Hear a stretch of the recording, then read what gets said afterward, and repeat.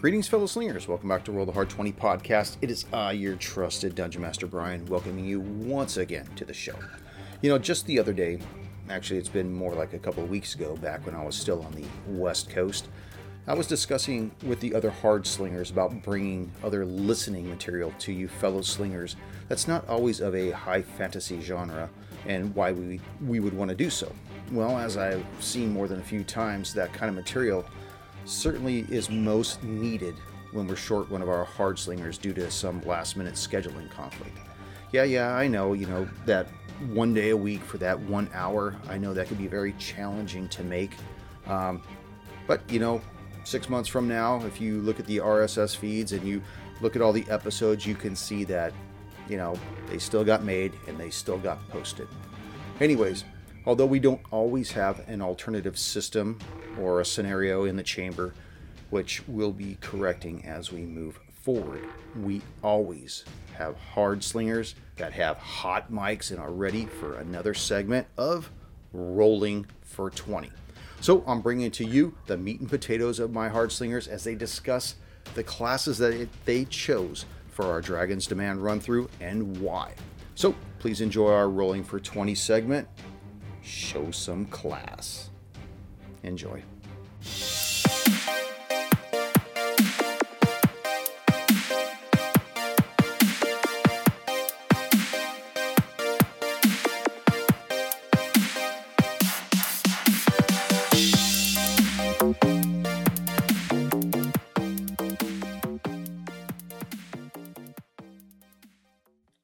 That recording voice is so sexy.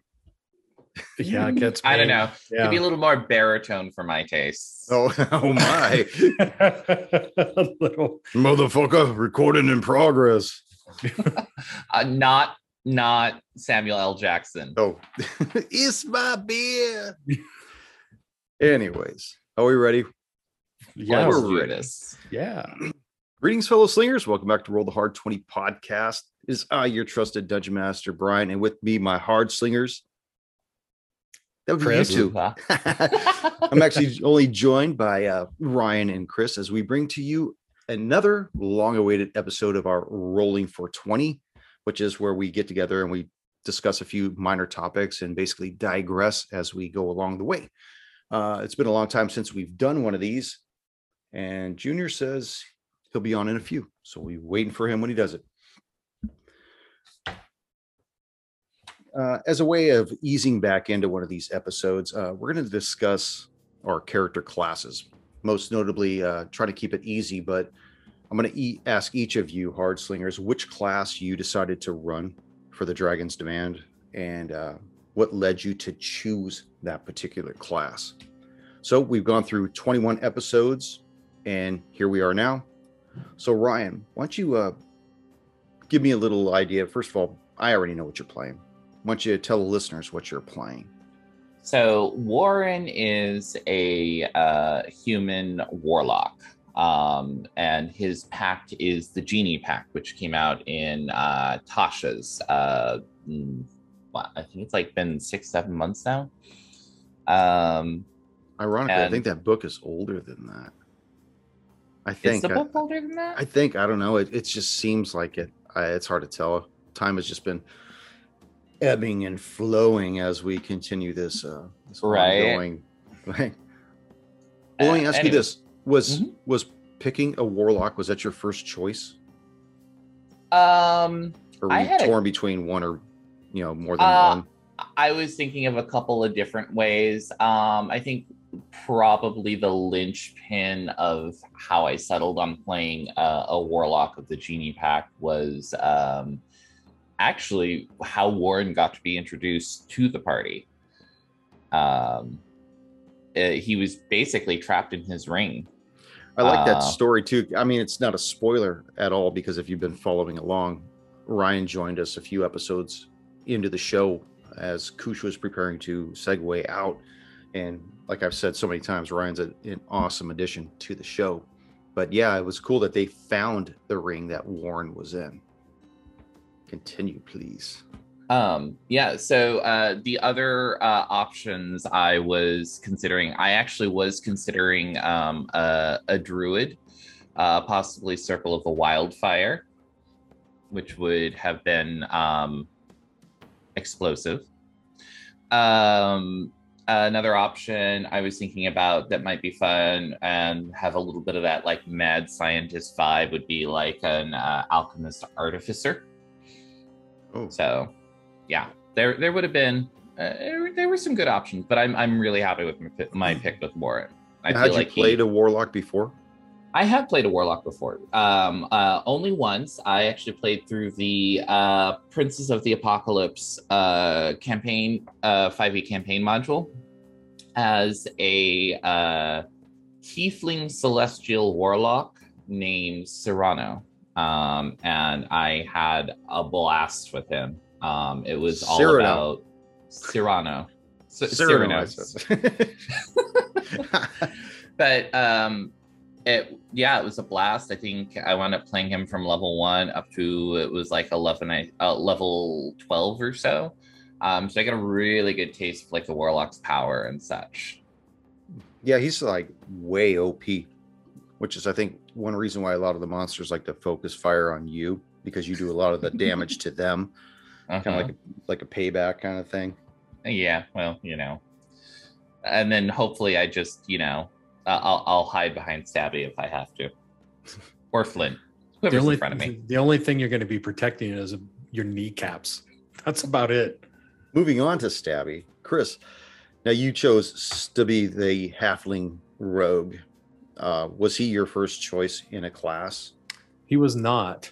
I typically like to play paladins, and I was seriously leaning towards playing a paladin for this this show. And then I said, no, I always play it. Let's try something else. And I actually started looking at a bard. And the more I read about a bard, I think I was going to have an exceedingly difficult time playing that character, in this particular campaign. A lot of reading that I did, they're not necessarily party or DM friendly. It's just more difficult from the reading that I had done. Now that's obviously no reflection upon you, because I think you would have made it work. But I think that I decided, you know what, I'm just going to skip the bard for now, deal with it later. And part of it too is, I had a very long hiatus of playing D&D. So this is, coming in to play with you guys in the show was a way for me to get back into it. I ended up just landing on the rogue as kind of my third choice, never having played one. And I was intrigued by the stealthy nature, being able to intimidate, things like that. That's most likely after we kill Stabby, you could choose either the paladin or the bard at some point. We'll just feed him just yeet him into the dragon's maw. Right. Now, because I've got a few questions here as I'm asking my boys here. I also want to know which aspects turned out to be better than you thought would be, and which aspects of that particular character let you down. I'm going to start with you this time, Chris. For me, I'll start with the bad. He's a pincushion. Yeah, he likes to soak it up, man. And that's hard. I think for a rogue, especially, supposed to be stealthy, frontline combat. No, they're not supposed to be frontline combat. Well, no. Well, if they stealth into combat, not frontline like a meat shield, but being able to stealth into frontline combat. It's great, but like I say, he's a pincushion. He goes down quick. So I found that I have to really, really pay attention and be a little bit more reserved in the play style of that character. And then as far as what I really like about him is the mix of being able to use some intimidation tactics to get what he or the party wants. I'm looking forward to more interaction with the town folk and folks outside the dungeons to kind of stretch those wings a little bit more of that character class. Yeah, when you guys finish with the Bloodvow lair, eventually you're going to have to go back and report to the Baroness and let her know, everything that's gone on in the lair and what you've discovered and things like that. And then you'll start finding yourselves interacting again with the common people, which I'll personally have to stop finding my voices again for all those people. Ryan, what did you find that went better than you thought it would go for your character, and things that kind of went off the rails? I don't know if I would say that anything has gone like so far off the rails. I've played D&D and I played 5e. Actually, I think 5e is probably the edition that I've played the most of. And so I'm pretty well aware of Warren's and a Warlock in general's strengths and weaknesses.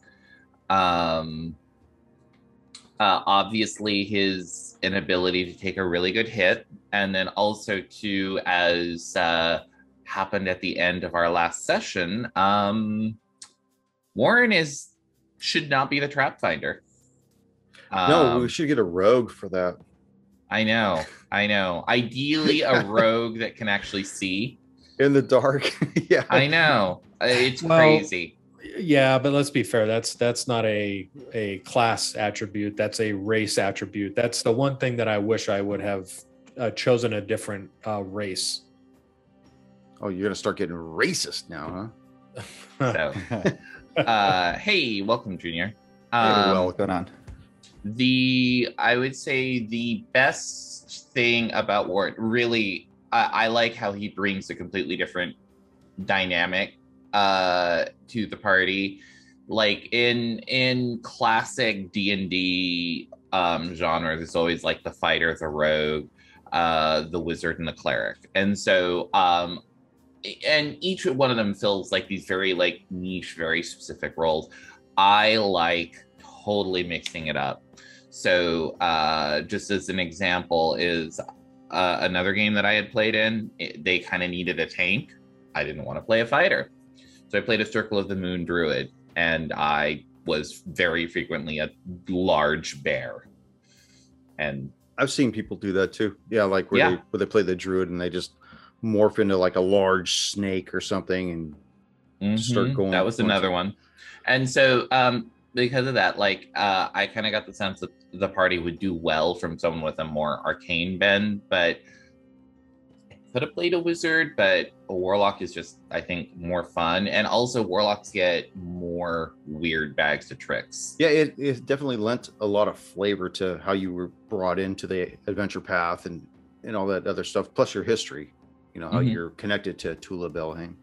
Junior, when you first were picking Flint, did you have more than one class that you were thought about doing, or was it always just wanted to do a dwarf? I'm sorry. Wanted to do the druid. I apologize. Or the race. Yeah. Well, when I did, I'm running a druid in another campaign that we're doing, and he's fun. I just didn't want to have to do two druids at the same time. So when I did Flint and I went with the dwarf, I actually went with the mindset of having a kind of like a Viking dwarf, you know, with like the attitude and the spice in him. But I didn't want to make him just bloodthirsty. I wanted him to be more of like a medic type, where he was more aid to his his other combat people. So that's kind of like how I wanted to twist it, where Flint's not the main frontline battle, you know, tank kind of guy, but he could take some beatings, but he wants to make sure everyone on the battlefield himself is taken care of. Did you ever think about playing a different class, or was it always the druid? I just thought it would be different. I mean, just playing the dwarf itself. I think my druid in the other campaign that we're doing is, what was he? He's an elf. A wooden elf, if I could remember. You know what was funny was I actually was looking through the book. I'd have to review this, but it was that wasn't Cricket, was it? No. That was I'm trying to remember. Then you had Fuego, which was actually kind of a funny thing. I did him as a pre-gen, and he ended up being a Tiefling. What was he? He was something spellcasting. sorcerer. I don't remember, honestly. I try to expunge all of that AP out of my mind. That cursed AP. Yeah, but it was interesting to play either one. The spellcasting's definitely been something of a challenge for me to try to do, since a lot of my characters were kind of tankier. You're talking about the Carrion Crown. Yeah. Okay, that was Oust, wasn't it? Oust, yeah. Okay. As I catch you up to the rest of this, what turned out to be one of the better aspects of the character, and that you thought would be, and then what let you down as far as that character, as far as his class is concerned? Class wise, being a cleric, I like the healing aspect, but unfortunately, being a low level healer, it kind of seems like a lot of the things I either have to be in range of you, like either touch or a certain amount of feet to kind of give you healing power. And it's kind of hard because, like I said, when I first started, I was always a frontline fighter. I was always a tank. So not trying to get into the heat of battle and trying to stay back has been more of my problem as operating my character. But because you always like to be right up front. I like to be up in the front of the thick of shit. But and for those of you that don't know that, go listen to Riders on the Storm. Yeah. Listen to Rafu. But now each of you have somehow managed to get through not just the good but the bad, and through role playing and stuff. So tell me, each of you in some way, how your role playing managed to distinguish your character's class from, say, another character with the same class. Like how you've managed to do something, even if you played the same class before, how this particular character, like Warren or Stubby or Flint. Let's go back up to you, Ryan. How has your role playing distinguished your Warren from anybody else's Warlock? Well, so if you take the actual character data out of it and you just look at Warren as Warren presents himself, Warren actually comes across as Warren actually, like, my whole mental picture of him, and you'll actually see from the art as my background, comes across much more as like a wizard, or he comes across as like a nobleman who likes to dabble. And so that's one of the ways that I've tried to portray him a bit, is he's a little bit more refined than the rest of these plebs. And just, he likes to be knowledgeable, but he is also aware that not accepting the fact that you don't know everything is definitely a way to have your hubris kick you in the ass. So it's role-playing him. I'm just trying to lean more on the knowledge that he does have, and trying to make sure that he's able to use that to the benefit of the rest of the party is I guess the simplest way I can put that. And then, of course, he's got a little more refined tastes, and he just tries to. Well, it's gonna be interesting when all of you level up to the next level, because you're all just gonna get that much more beefier. Chris, What about you? How's role playing lent itself to overcoming the consistent bad aspects or the consistent good aspects? How they manage to mesh together, because he's done a lot of role playing, getting in people's faces and shit. Even that ghost back in the collapsed tower, making him, you come out here now. Remember, you wanted to make him come out of the jail cell. Yeah, threatening him. It didn't work out so well. Yeah, I think playing that character, kind of a more in your face, a little more forceful. He expects that people do what he says, and that's not quite how it works. So I think continuing to play that character that he's in your face, trying to get people to do things just because he says to do them, sets him apart a little bit, from other characters that may play that class. What about you, Junior? How's Flint's role playing? I mean, I gotta be honest, as Flint being the healer, he's done completely selfless acts that, I mean, a lot of people don't like doing as far as playing clerics, because you're just the shop band-aid at that point. But I mean, you've managed to like keep yourself vertical as well as healing people while you're doing stuff, and go standing in front of a Sirkin when he's down with your shield up and shit, okay, we're, pull back into the hallway, let me heal this individual and bring them back up, or stabilize this individual. That's been really awesome. I mean, well, it's been kind of nice. I know Stabby has given me multiple opportunities to either save his life or give him some healing, but Sirkin as well, even in the last I think it's second to the last episode, he doesn't want you to feel left out. He wants you to know that you have a usefulness. I have a meaning, I got a meaning as be... a party member. I gotta keep practicing. He's back there cutting himself.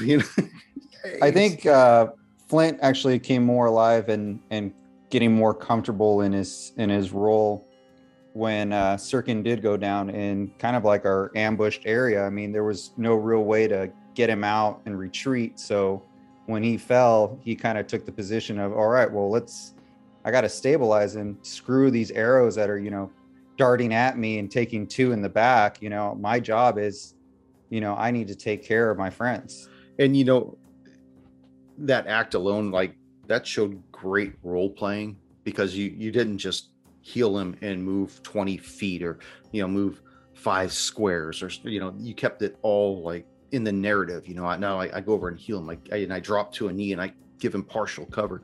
That right there, that's a gold doubloon. Done. Handled that. Yeah, I love I think, what you said, that he's playing selfless as a cleric. That is an interesting way to play a cleric in that selfless manner, putting himself in harm's way constantly to keep us all vertical. Mm-hmm. Yeah. Actually, it is something you would almost expect to see more of, like a paladin. Yeah. Stereotypically speaking. Yeah, it is very stereotypical of a paladin, if we're like staying on the front line and still doing combat while you're healing, but providing that kind of protection and stuff.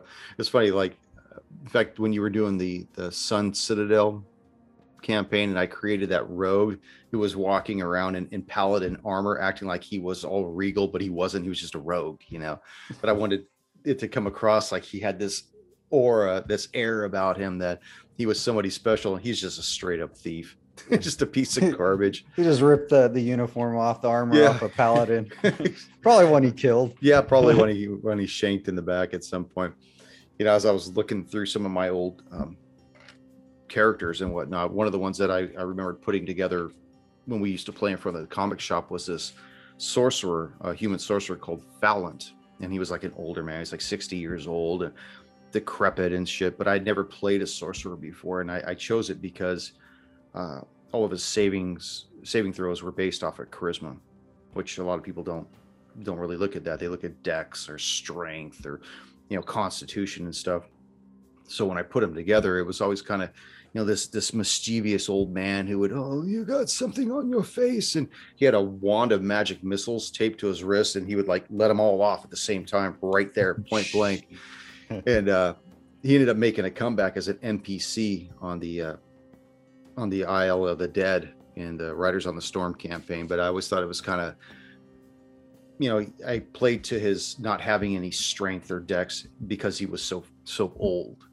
That was how I played him to do the things that he had done. But he was always about the chromatic orbs and stuff, and just trying to get that stuff, but mostly from a distance. He wasn't really ever a frontline fighter or anything like that. So. But that's like kind of a cool handicap in a way, like how it naturally played off, where you were dumping all your stuff into charisma instead of strength. It kind of plays into the 90-year-old man with no business out there in his walker, with his golf balls, and he's all like, hold on, and just blast you with missiles. You guys found him on the island, you and Eric and I forget who else, they kicked in his front door because he wouldn't let him in. He had a shack, and so when they kicked open the door, he fireballed him at like point blank range. It was awesome. And then he ran out the back, and eventually they caught him and did some other stuff. But it was really funny just to see you guys chasing this old hobbling man. And I think he had like a couple scarecrows that like came to life in his field and did all that shit. But good times, man. Good times. Well, if anybody has anything else they would like to add about their character, now would be the time to do so. Yeah, I've really enjoyed this campaign and the interactions with Warren, the interactions with Flint, with Stabby. I think that Warren and Stabby have this kind of back and forth, throughout the campaign that at times can seem a little strained, but I think Stabby has even though he really only cares about himself primarily, he still wants to see that Warren makes it through, that Flint makes it through, and Sirkin makes it through. And I think that'd be like a great role-playing opportunity, like when you guys are finally taking 5, settle down, maybe take a long rest or something, and you guys just have your one-on-one, kind of get that, because I don't think any of you guys really know what Warren's history really is. He was in the ring, he was in the ring for some time, but you really don't know anything about him, just like he doesn't know much about you. In fact, even as the DM, I know a little bit about Stabby. I don't know hardly anything about Flint or Sirkin. I'm hoping at some point you guys will drop that flavor to me so I could intermingle it and sprinkle it throughout the AP. Surprisingly, I honestly didn't think Flint would have made it too far. I thought he would have probably gone down within like the first major combat. And I was surprised that he did so well. And I mean, I think it's because I've been trying to keep him away from the front line, more or less. He did really well. And I know, like, when you guys first went into the collapsed witch tower and you were fighting like the large worms, and then you were fighting a few other things in there, I was like, I saw Stabby go down more than anybody else. And I don't know if it was because he was blind in the dark, because I think at one point he was riding on somebody's shoulders and he had a candle in his hand. Yeah, he was right on my back. It's like they couldn't help but say, okay, well, let's go for this guy because he's the beacon. He's the dinner at this point. He's got a target on him. Yeah. You just lit up the room and boo, we're going for that guy right there. But yeah, I like seeing how the characters have developed even over 21 episodes, and that's been really cool because you guys are the homeboys. You guys are in this thing, and we keep on going through it. I know we keep talking about having like other venues and maybe doing shorties and stuff, or if somebody can't make it, we have something in reserve that we could start running something. And I think that's great too. You'll see how everybody interacts is in a different format, like a different game or a different set of mechanics, or even with a different GM.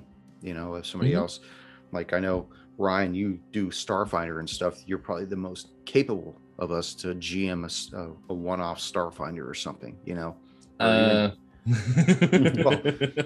either way, I'm still studying it up anyways, but I mean, just to do stuff like that, or even do like a short Delta Green. I know I keep pushing that because I think that game is so fucking bitchin'. That game is just fun. Junior could attest to it. He had a blast doing it too. And it's, I think this venue at the digital rage room behind the virtual Eye of Destiny is probably the easiest way for us all to get together without worrying about driving somewhere, or I can't stay over late, or I can't make the distance or whatever. This is so much easier. Okay, I got an hour and a half. I could sit behind the computer, bip in, everybody does their thing in the Zoom call, and it's in the can at that point. And so it lends itself well for us to put more things out there, I should say, especially on the times when we can't get everybody together. Like, it would have been great to have done it last week when Nick couldn't make it. I think that would have been perfect. So for all you fellow slingers out there listening, we will have something eventually ready for you in whatever venue we settle down on. So I like the mix. I like yeah, the mix. yeah, I think we should. I think we should always add something because we want to keep it fresh to some degree. I mean, even like Vampire the Masquerade, which I've never played and I don't own one single piece of literature of that game. But I'm just saying anything that somebody wants to play that we think that would be good listening, you know, that people would like to hear us play because we have that much fun. So I'm intrigued Absolutely. by the Delta Green. The Delta Green, I think, would be a blast to play. it is. It really Yeah. is. That is one system I'm completely unfamiliar with, so that would be interesting to learn about it. It's not difficult to learn. It mostly incorporates, well, it's got the same dice, but it's always about rolling 2d10. And you want to get under a specific number that's on your character sheet. And it's mostly about the investigative nature of stuff and finding out clues and talking to people. And then maybe you come across something that's unnatural, something that shouldn't be, and how it affects you psychologically. And if it affects your sanity, and that carries over and all that other stuff. But Yeah, Yeah, it's a it's- lot of role playing and investigation. yeah, it's very That plays out interesting. pretty fun. Yeah. That So- sounds actually like and which is another system I haven't played, but Call of Cthulhu. It is. It's based off Call of Cthulhu. That's in Ah, fact that's where it okay. came from. I guess there was a subsidiary of Call of Cthulhu that was known as Delta Green, which Mhm. was like a unsanctioned. I'm probably totally wrong about this. Sorry about this, listeners. An unsanctioned portion of the government that went out and did these things, and it was in the Mhm. Call of Cthulhu mythos. And then eventually, I guess it did so well that Arc Dream Publishing pulled it out of there and actually started putting together material for it. So Nice. yeah, Very and cool. that's really nice. And then I think they did an update of the Call of Cthulhu where they brought it up to modern standards, because I think before it's all in the noir era, like the 20s and 30s stuff. So Cool. Good That's time. awesome. Yeah. Be interested to see how that plays out. well, we'll definitely put something together and we'll run with it then. Absolutely. Oh, is that our we got a goodbye little music? mood. I guess so. I guess Hold we on, run out of let's time. walk us out with a little jazz here. Little jazz hands. Well, all right. Oh, what do you got to say for me? Oh, nothing. So just like, taking this, another few minutes, an interesting question that I have for each of you, including our illustrious DM, would be going into whatever game. And it doesn't necessarily need to be a class, but what is the archetype? And it could be class that you would like to play if we do a one shot or we go to the next campaign or whatever. I'm just curious. Well, it depends on Oh. what system we play, though, too. Because Mhm. if you play like Delta Green, everybody's human. Right. So, are you talking about Starfinder? Yeah, talking I about mean, fantasy. for the sake, since we are currently in the world of D&D, let's go with that. So, yeah, Brian, what would you play if we do like a one? I would shot play or like something? a tiefling, maybe a tiefling rogue. Mhm. I think that Okay. sounds really intriguing because Mhm. they're already getting a bad rap anyways. They're already on everybody's shit list to begin with. Bunch of fucking racists out there. But but yeah, I think I'd like to do a tiefling rogue. But bear in mind though that once you guys roll into third level, Mhm. and I don't know if we said this when we were still recording, but we will be phasing out the 5e mechanics in favor of the Pathfinder 1e mechanics. So you'd have to keep that in mind as well. Yep. Chris, I would, are you gonna go back to your safe haven of the Paladin? no, I'm not. Yeah. It's very intriguing. I really, really like playing a paladin. But I think for a one shot, I'd probably play like a wood elf rogue or a wood elf ranger. Sorry. Cool. Junior. See, you've had me interested on Paladin. I think I played a Dragonborn Paladin, and I was starting to get the bearings of it, but it was a short series we did. And that would be fun, or even a Bard. Maybe something small like Tiefling Bard would be interesting because it would be a devilish looking, creature, but at the same time singing along. Maybe we can make him do like metal songs or something, like as inspiration, like have him like have all these piercings and just be like death before dishonor, and like everyone gets +2 or whatever. Like you could paint half of yourself blue, so like red and blue. Yeah. Have him be like a half like a tiefling bard, like heavy metal, like Scald. Yeah. Oh wow. It'd just be that would be intense. That would be interesting. Let's play 2 bards and do like dueling banjos. That would be awesome. Ryan, what about you? What would you have played? Or will you? I have a couple of interesting concepts. So one, I actually have a concept of like a bard in like, which is very unusual for me. I actually I don't identify with bards, but I've had this concept in the back of my head that I really like is like, what I have is mostly fleshed out for like 5e mechanic, but basically he would be a like middle-aged, starting to gray, a College of Lore bard, and so he wouldn't be about singing; he would be about storytelling, and his spells would largely be summoning, and he would summon storybook characters. Well, that's cool. It doesn't always have to be about the singing. It could be about, just conveying some kind of a.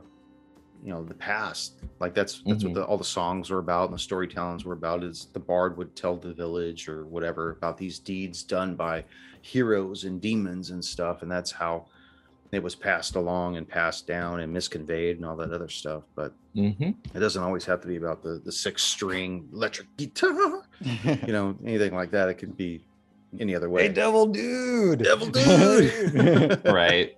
So. Totally.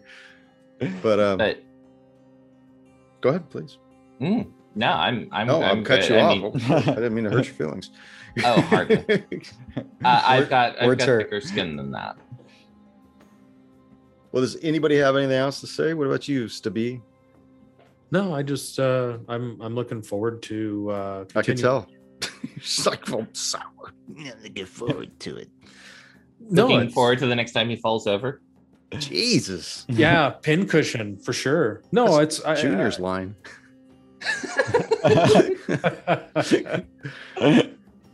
No, I'm really for me, I like the mix up of the shows, doing this, doing the show, looking at other systems as well. I think that's a good direction to take us as well. And I think I've mentioned this before. I think I mentioned it on one of the old ass Rolling for 20s, was that I had originally envisioned that when the show took off, that to do a homebrew campaign would be better than doing covers. And I don't think it was, because I think we discussed it last time that people they want to follow along if they have the ability to do so. If they could buy the PDF or they have the book, they want to see how other shows or other groups run this adventure path compared to how they have run it, or how they would run it, or get inspiration. I know that I listen to other podcasts on when they do like a Delta Green, or they do the Carrion Crown or something like that. In fact, there was this one individual from Florida here, David Ratke. Shout out to you. He messaged me and asked me some questions about running the first book of Carrion Crown, the Haunting of Harrowstone. And so I told him how I did some of this stuff, and I think I sent him some of my notes because they were running it. And it's just kind of cool that other people are listening to this show also to get ideas on how to do their stuff. So to have done the homebrew probably did us more of a disservice than to help us out. And then once we started doing publications and stuff, I think people find us more available to them. And if go ahead. I like that you saying that people listen to us to pull in pieces of what we do into their campaigns and how they run their sessions. That's kind of cool. Yeah, I think even before I left California, I was telling Junior that I had like 2 or 3 people ask me about how I ran A Victim of the Art, which was that Delta Green campaign. I sent them all my notes in like a folder as well, so that they could run it too.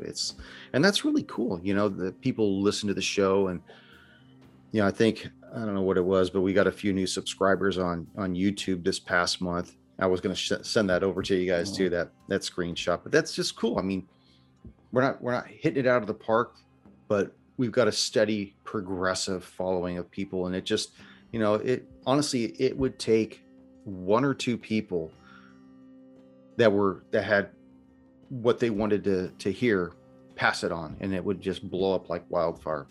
Mm-hmm. And who I'm thinking about? You know who I'm thinking about, right, Junior? That one podcast we used to listen to.